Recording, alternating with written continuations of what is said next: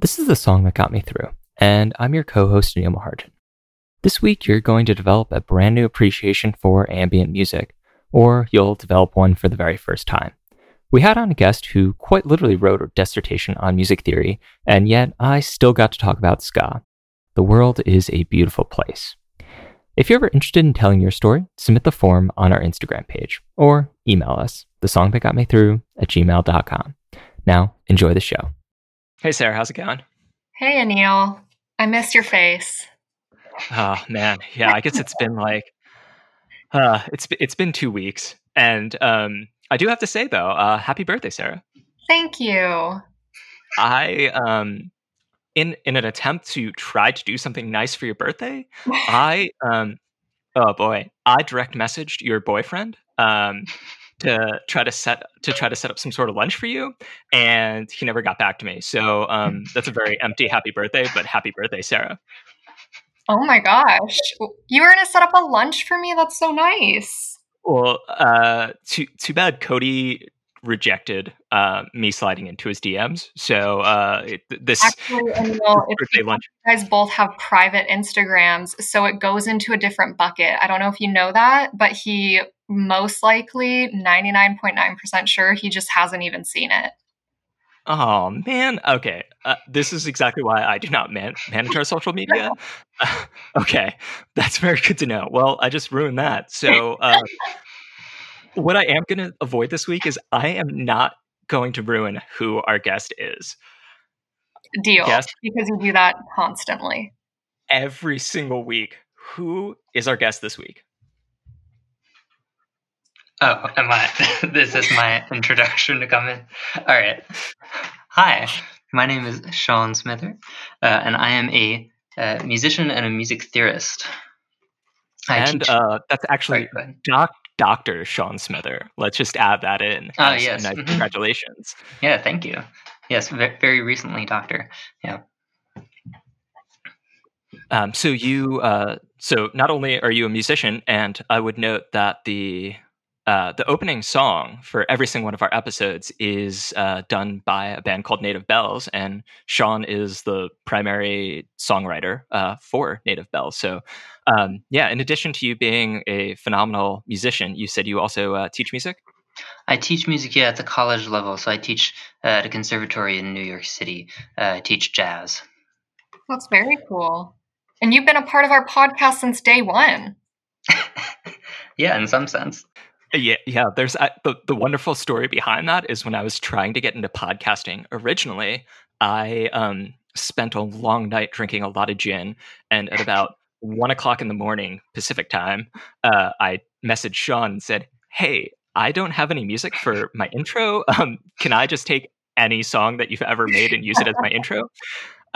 And that's how we ended up with Native Bells as our intro song. You might want to get some sort of contract in place so when we make it big time, you get like royalties from every time your song is played. Well, this is the plus side of using my music. There's no copyright issues or anything like that to worry about whatsoever. You just get totally free reign. Which has obviously worked out very well for you so far. You're the intro music for a wildly successful podcast. So good for you. Yeah. So Sean, what is the song that we're going to be talking about this week? So the song I've picked is called First Light. It's by Brian Eno and Harold Budd. It is from the album Ambient 2 Plateau of Mirror.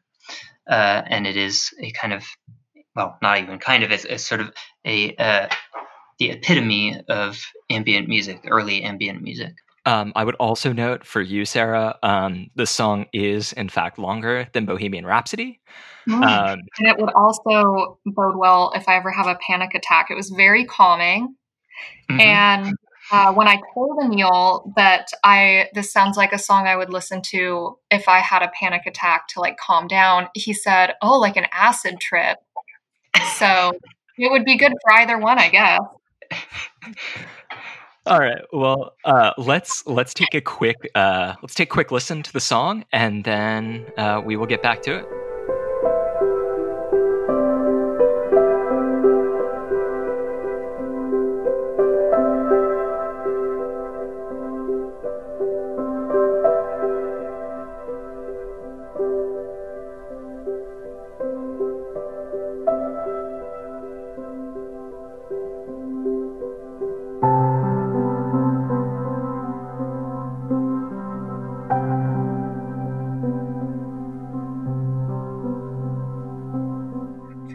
All right.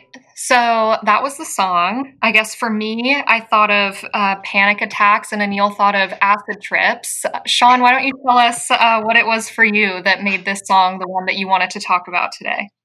This is probably the piece of music that I've listened to most ever. I've listened to it countless times. I think back when I had iTunes, I probably had literally hundreds and hundreds of plays of it. And it's, I don't know if I would say that it's sort of my favorite song, but it's, I listen to it probably more than anything else.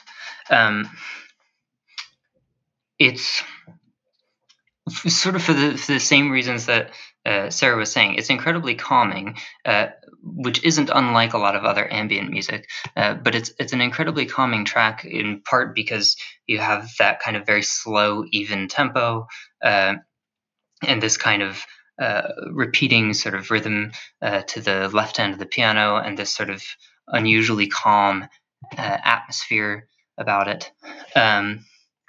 And it's something that's kind of cropped up a bunch of times throughout my life and has been kind of important as a way of escaping and a way of managing stress and focusing and so on.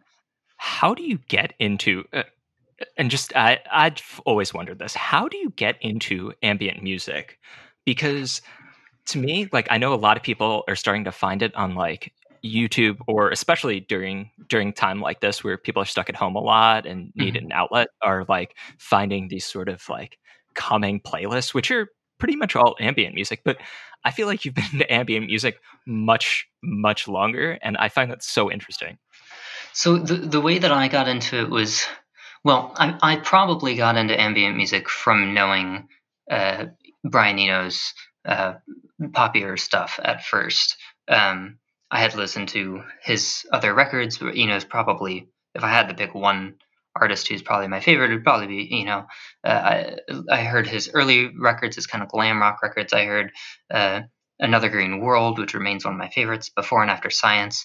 And all of those records, especially those last two, have hints of what he would later call ambient music, these kinds of very quiet, contemplative pieces. And so I kind of read into it. And I didn't get into ambient music because of the kind of calming nature of it, or at least that wasn't the intention. I was just really interested in Eno's description of it, and the way that he initially described ambient music, or the goal of ambient music, was that it should be as ignorable as it is interesting. And so I was really interested in this. That's such a great description of ambient music. Yeah, and it's a bit. It requires you to listen to music in a way that's totally unlike any other kind of music. Like it's a music that you kind of are supposed to sort of ignore. Like you're not really supposed to pay that close attention to it.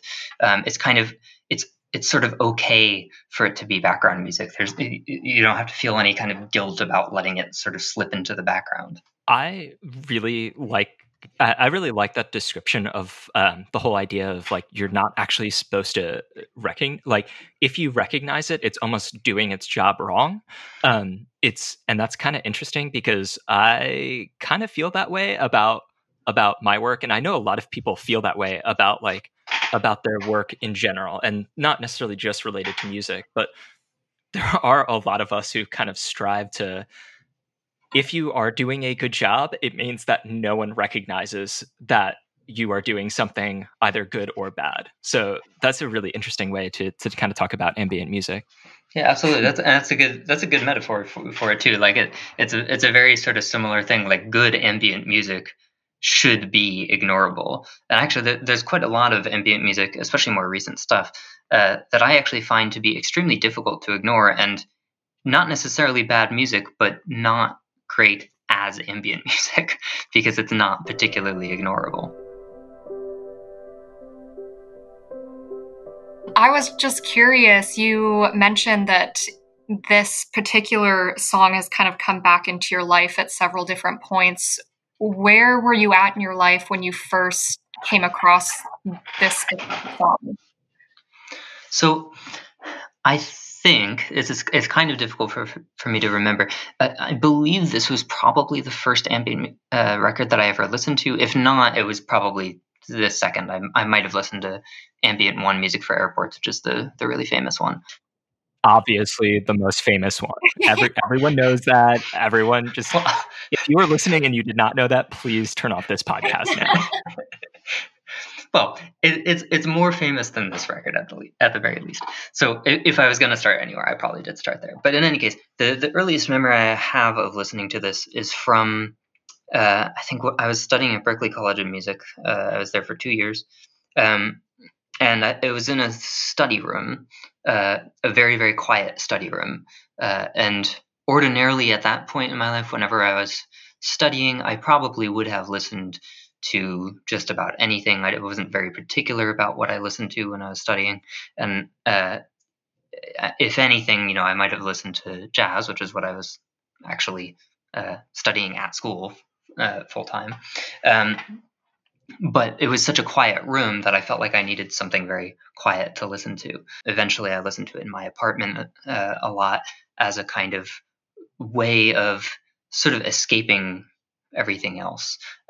Because especially this record, and especially this particular track on this record, it kind of it has this sort of otherworldly feel to it. It's not just kind of coloring the background. It's not just wallpaper. It feels like this kind of otherworldly kind of thing. It feels sort of transportative or escapist or something like that. And how has your study of music impacted the way that you listen to these songs? That's an interesting question, because I kind of feel like one of the reasons why I continually go back to ambient music is that it's one of the few genres of music that is not that impacted by the fact that I'm a music theorist, by the fact that I study and analyze music all the time. Because ambient music is sort of notoriously difficult to analyze because there's not a lot to analyze. Like, there's not much going on. So Right. it kind of limits the extent to which I can actually actively analyze it. Like, if I'm listening to jazz or to sort of experimental pop or to classical music or something that's a bit busier and more complicated, there's a lot for me to pay attention to. There's a lot for me to sort of take apart. But when I'm listening to ambient music, there's usually not a whole lot there for me to analyze. It's just kind of, it resists close analysis. Yeah, that's interesting. I really like that a lot, and it's again like something that I think about a lot. Like, once you get really ingrained in a field of study, it becomes impossible not to pick like really small things apart. And it's very difficult for me not to be wildly involved, because it is just like, it's something that I know well. So that's a very interesting like approach to it.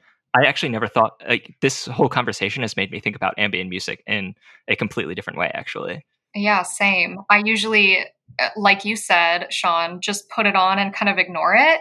And it's a way for me to, like, something that I listen to when I'm heads down doing work, or when I want to just feel more relaxed or something that I can just put on as background noise. And this has given me kind of a new appreciation for it.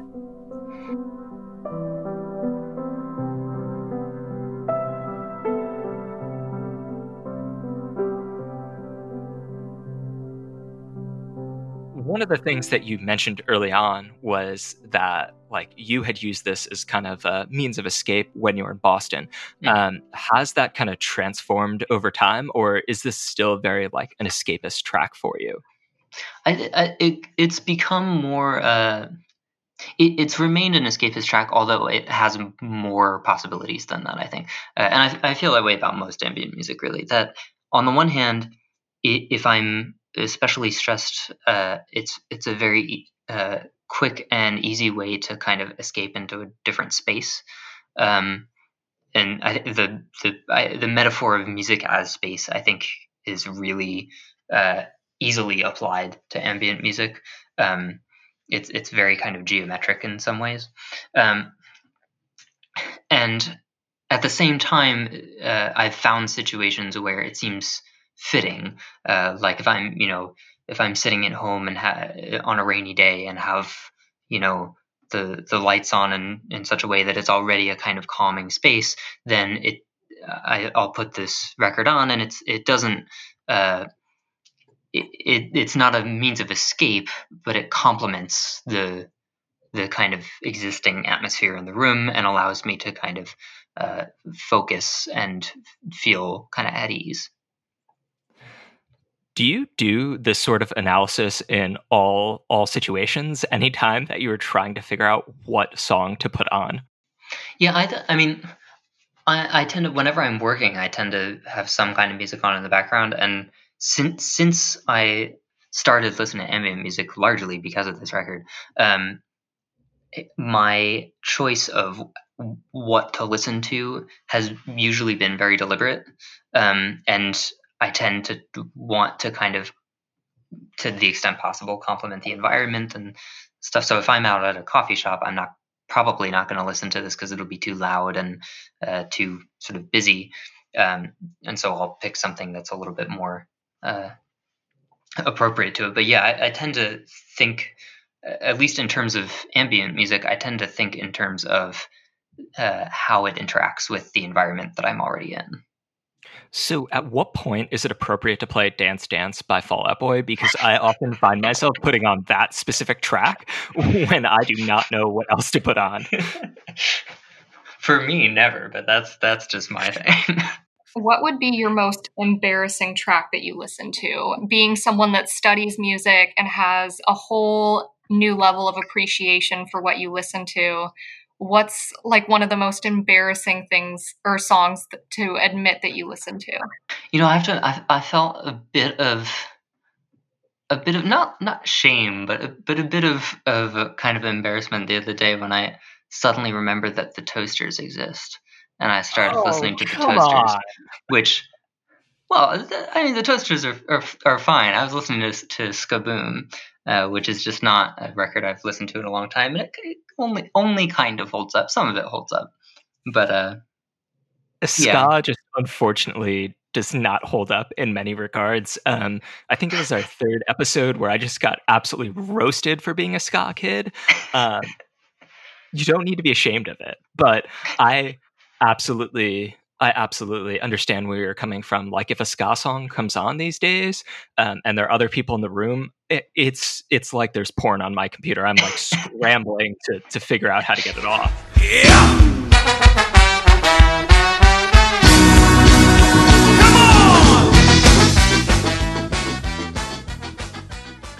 I know that in Boston, I would say that there was probably a decent amount of like negativity and or heartbreak involved in thinking about that city, and this happened to be a song that you were listening to a lot during that time.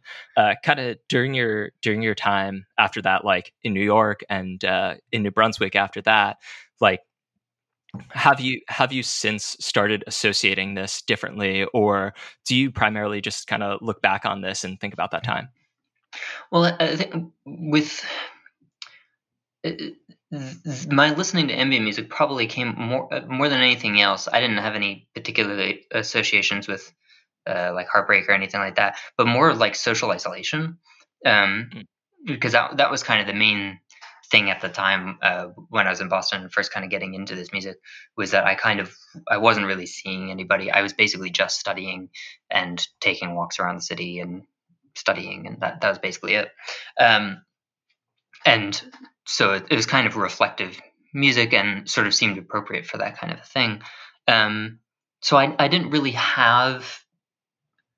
I think one of the reasons why it stuck with me is that it never kind of accrued any negative associations to begin with. Even though it was like an escapist kind of thing, it never kind of felt like it was a negative thing. It always felt like a positive.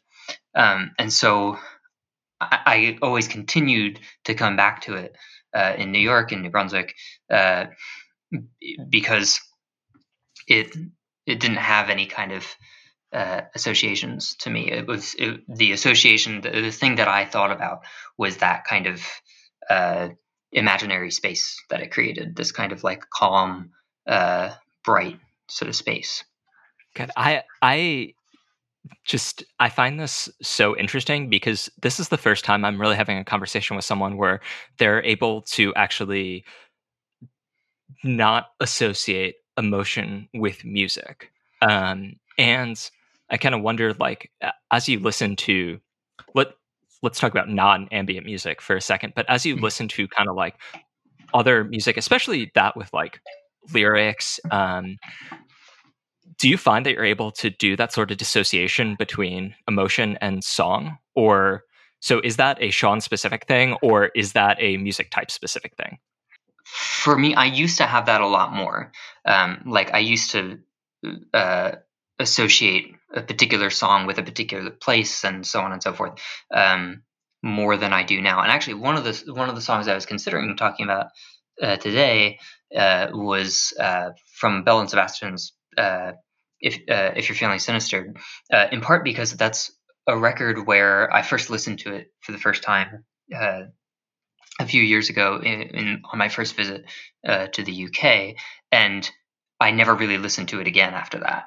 And so every time I hear even a little bit of that record, it has this very, very specific memory because it's never been overwritten, and there's all these kinds of dense emotions and things like that that are intertwined with those kind of oral memories. And so I imagine that that's probably how a lot of people tend to feel about music, but I don't tend to get those sort of memory specific things that often anymore, in part just because I listen to so much stuff, and in part because the way that I'm listening to it tends to be a bit different now.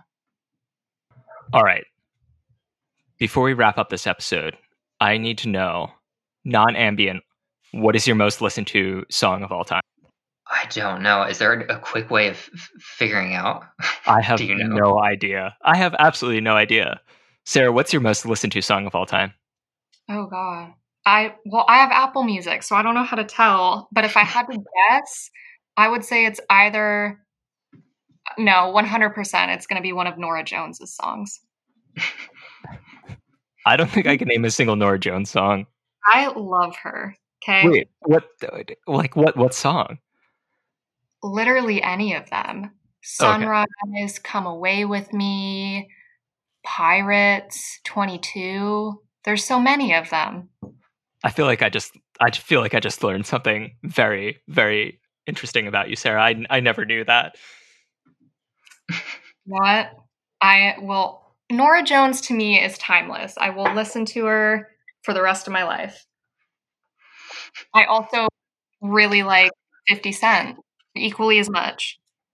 Also, I just found my top songs of 2019, and the top one is actually a different ambient track. Oh my god, that's wildly disappointing. It's, to be fair, it's an ambient track that's on two different compilations that I listen to a lot, so I think that's why it got kind of doubled up there. But guys, my most listened to song of all time is "Fuck My Life 666" by Against Me. So, yeah, you can take all your ambient music and you can take your Norah Jones and shove it. Sean, you got anything else to add? Any thoughts on ambient music? Any thoughts on life in general? life, that's kind of broad. No, not really. Other than I kind of wish that people would kind of give ambient music a bit more, not more credit, but like would open up to it a little bit more. I think people often kind of just see it as like whatever fluff, nothing kind of music, and I think it can be a lot more than that if you're open to it and you're willing to just kind of give it a chance. You got maybe 1, 2, 3 albums that people should start with? The record that this song comes from, which is again Ambient 2, The Plateau of Mirror, which is the pianist Harold Budd improvising while Brian Eno does kind of atmospheric stuff. That's probably my favorite. All of the records are really great for that kind of stuff. There's a lot of, in the past 2 years, there's been a lot of great Japanese ambient music that has been sort of rediscovered from the 70s and 80s. There's I can't remember the name off the top of my head. There's a compilation that came out that got a lot of attention, which is really fantastic. I'm also really interested in Stars of the Lid, which is a Texas-based American duo. They make really beautiful music. Was it The Tired Sounds of Stars of the Lid, and the record after that, Stars of the Lid and Their Refinement of the Decline. They're all really beautiful, long but really beautiful records. All right, so I guess I will not have to just go into Spotify's focus section and choose any random playlist now. I can actually start listening to something specific. Sean, thank you very much for being on the podcast. Sarah, again, happy birthday. Enjoy listening to some ambient music on your way out to the coast to enjoy. I will. Thank you. Everyone, have a great week, and I'll chat with you all soon. Bye. This episode was mixed and edited by me, Anil Maharjan. My co-host is Sarah Harrison. Special thanks this week to Dr. Sean Smither for his time, and thank you to the evil corporation that serves as my landlord for letting me pay you so that I have a place to record. As always, if you are ever interested in telling your story, submit the form on our Instagram page, or email us, thesongthatgotmethrough@gmail.com. Till next time, don't lose touch. Let's just say I need to grow up.